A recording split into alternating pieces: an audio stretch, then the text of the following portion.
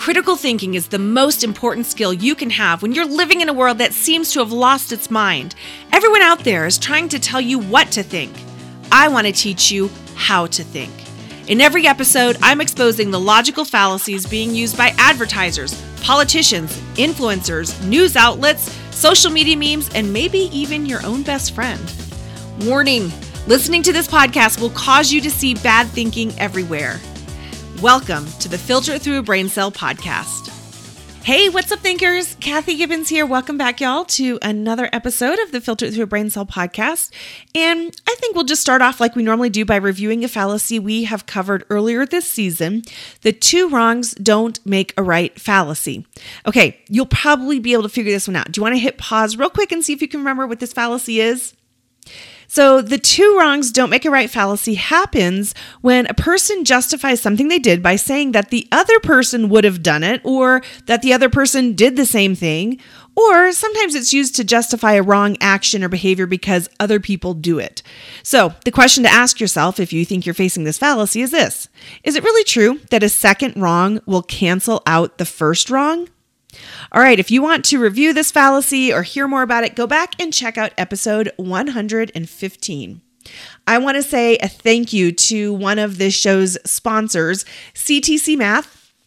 They specialize in providing online video tutorials that take a multisensory approach to learning. So each level has interactive questions that change in difficulty depending on the student's abilities. CTC Math uses a smart algorithm that tracks the student's progress and delivers questions based on their needs. The student doesn't even know this is happening. It just is happening in the background, but it helps them build confidence and master new concepts. We are going to be trying out CTC Math for my daughter when she starts in geometry. So definitely check it out. With one account, you can get math for all your students of all different ages.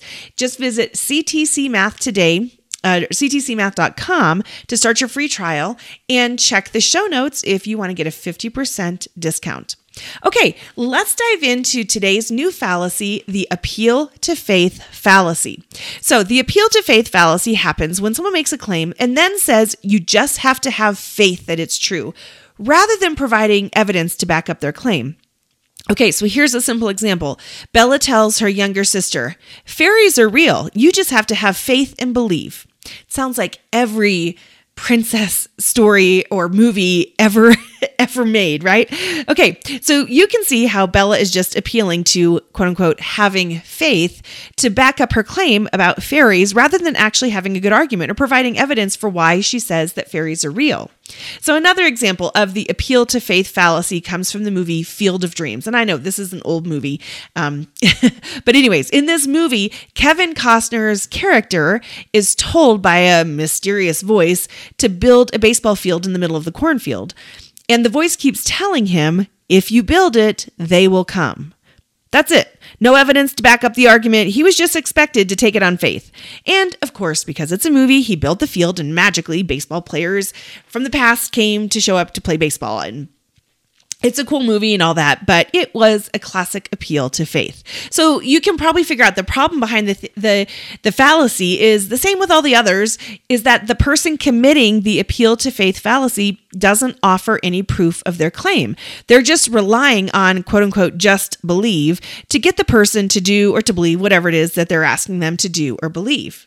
Now, you may be wondering, well, what about religious faith? Is having faith in God a fallacy too? And that's a legitimate question, especially since we're talking about this fallacy. And I will say this, it's also a question that someone could write books about. There's a lot to say on this topic. So many people have written books about this, but this is a short podcast, so I'm going to have to keep it super simple, and I'll just share my thoughts on it. The word faith is commonly used to mean different things by different people and in different settings.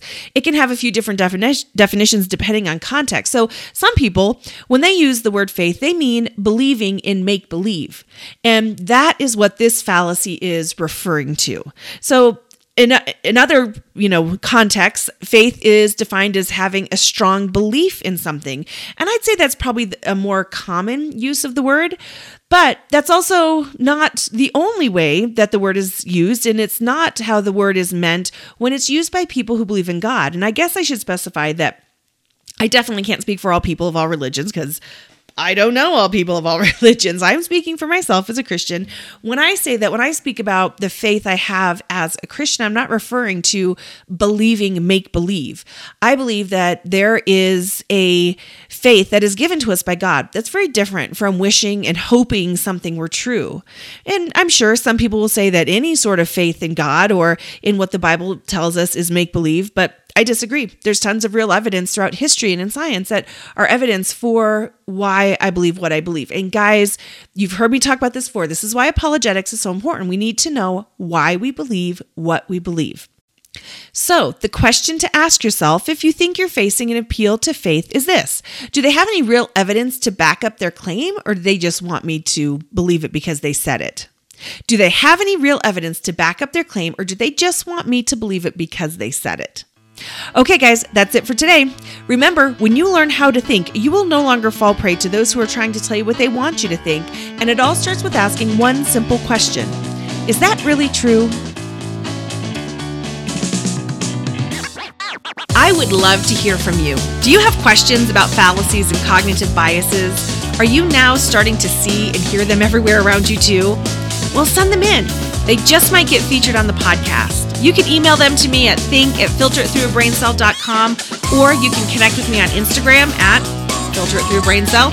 And if you want to be notified about when new episodes come out and all the things that we're doing, go to www.filteritthroughabraincell.com and sign up to receive email updates. I would love it if you would help us on our mission to teach society how to think well. Please subscribe, leave us a review, and share this podcast with people in your life.